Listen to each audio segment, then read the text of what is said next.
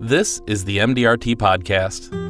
With business owners having very busy schedules, is it effective for advisors to make unscheduled visits? What should he say, and how might they respond? During a recent conversation at MDRT headquarters, Brian Sitchie, Oak Brook, Illinois, and Fred O'Connor, Northbrook, Illinois, explained why persistence in this technique has helped them in their practice. if I know if they own a business or something, I may stop by casually since I was in the area, just want to say hi. And I'm not in there with a presentation and asking for 10 minutes of their time, but I just want to stop by. I was in the area. I've been trying to reach you. I know you're real busy. Give me a call when you get a chance. And just stopping by, because there's nothing I can do through text or email or on the phone as well as I could do in person. So even if it's just to stop by and say hi to them, just trying to get a hold of you. I know you're busy. Hopefully we can talk soon. He'll remember that more than one of the 7,000 emails he got that day from me and many others. So sometimes I'll try and do a quick personal visit, but I won't expect to take all their time in the middle of the day, but just to kind of show up a little unexpected. Not at their home uninvited. That would cross the line. I wouldn't want to do anything creepy, but you know what? Stop by their business. You know that's where they're at if they're a business owner, 20 hours a day. So maybe I'll just show my face real quick.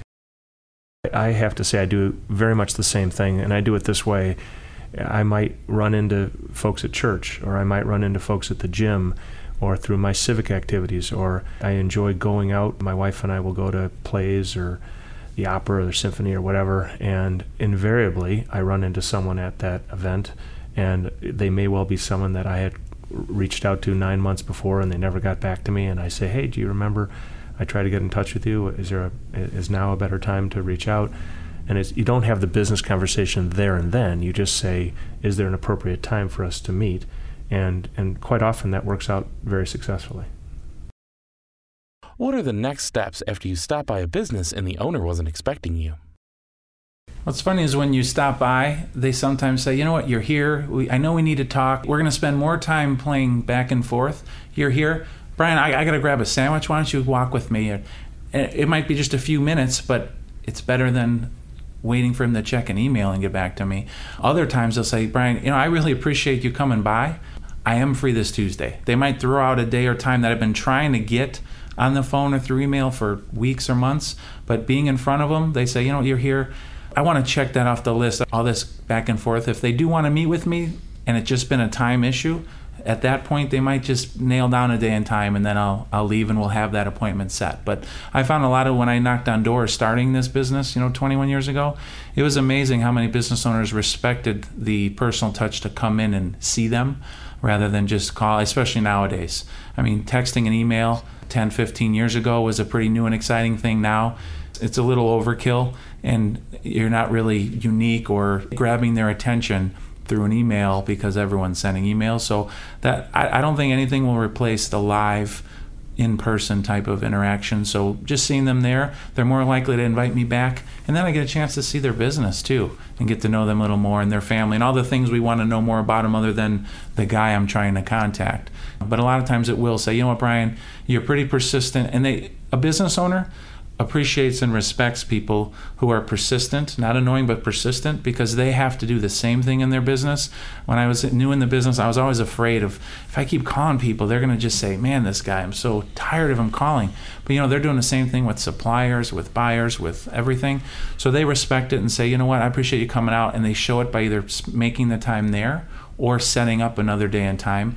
And if it is, I keep saying business owners because, again, that's where I'm more likely to stop by, not someone's home or their work. But they're so stressed for time that a lot of times they'll make the time then because it's just easier for their schedule to do it right at the time than take the time to schedule another time later. Do you do this for everyone or just particular clients? I have a simple process, and I try to apply it as consistently as I can. So the extra effort might be in trying to get with someone who's more successful, I suppose. The thing that I try to do every day, and if I'm having a good day, I do it several times, is I try to be helpful to somebody. What I mean by that is that my friends who own businesses, they are, like Brian said, constantly trying to achieve certain goals. And if I can refer them a client or a prospect, or I have helped out friends' children get jobs, I have connected people on the hypothesis that they might be useful to one another, And I am not expecting anything from this except for maybe some goodwill. And so I do try to go out of my way to connect the dots where I can for people. If I did something like that for all the people I contact, I probably would have no time for anything else. So I will be honest, those type of things I will do for someone who was highly referred, and I don't like putting people in the different classes, but it needs to be a pretty quality contact if I'm going to go spend time and stop by and see them. Otherwise, I'd be running around, which I felt like I did the first few years in this business, just chasing anything possible. But those type of things I would do with a more quality, where I'm pretty confident that it would be worth my time and their time to spend some time together. I'll say this: if the day goes normally and I have a thorough conversation with 4 people, and in that conversation I learn a lot about them, sometimes it just comes out naturally. You're like, you meet a guy at 10 a.m. and you meet another person at 1 p.m.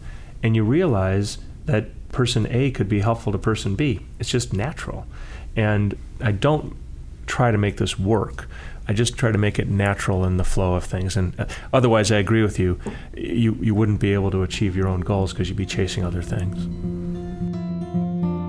That brings us to the end of this month's episode. If you'd like to subscribe, find us on iTunes at MDRT Podcast. We'll see you next time.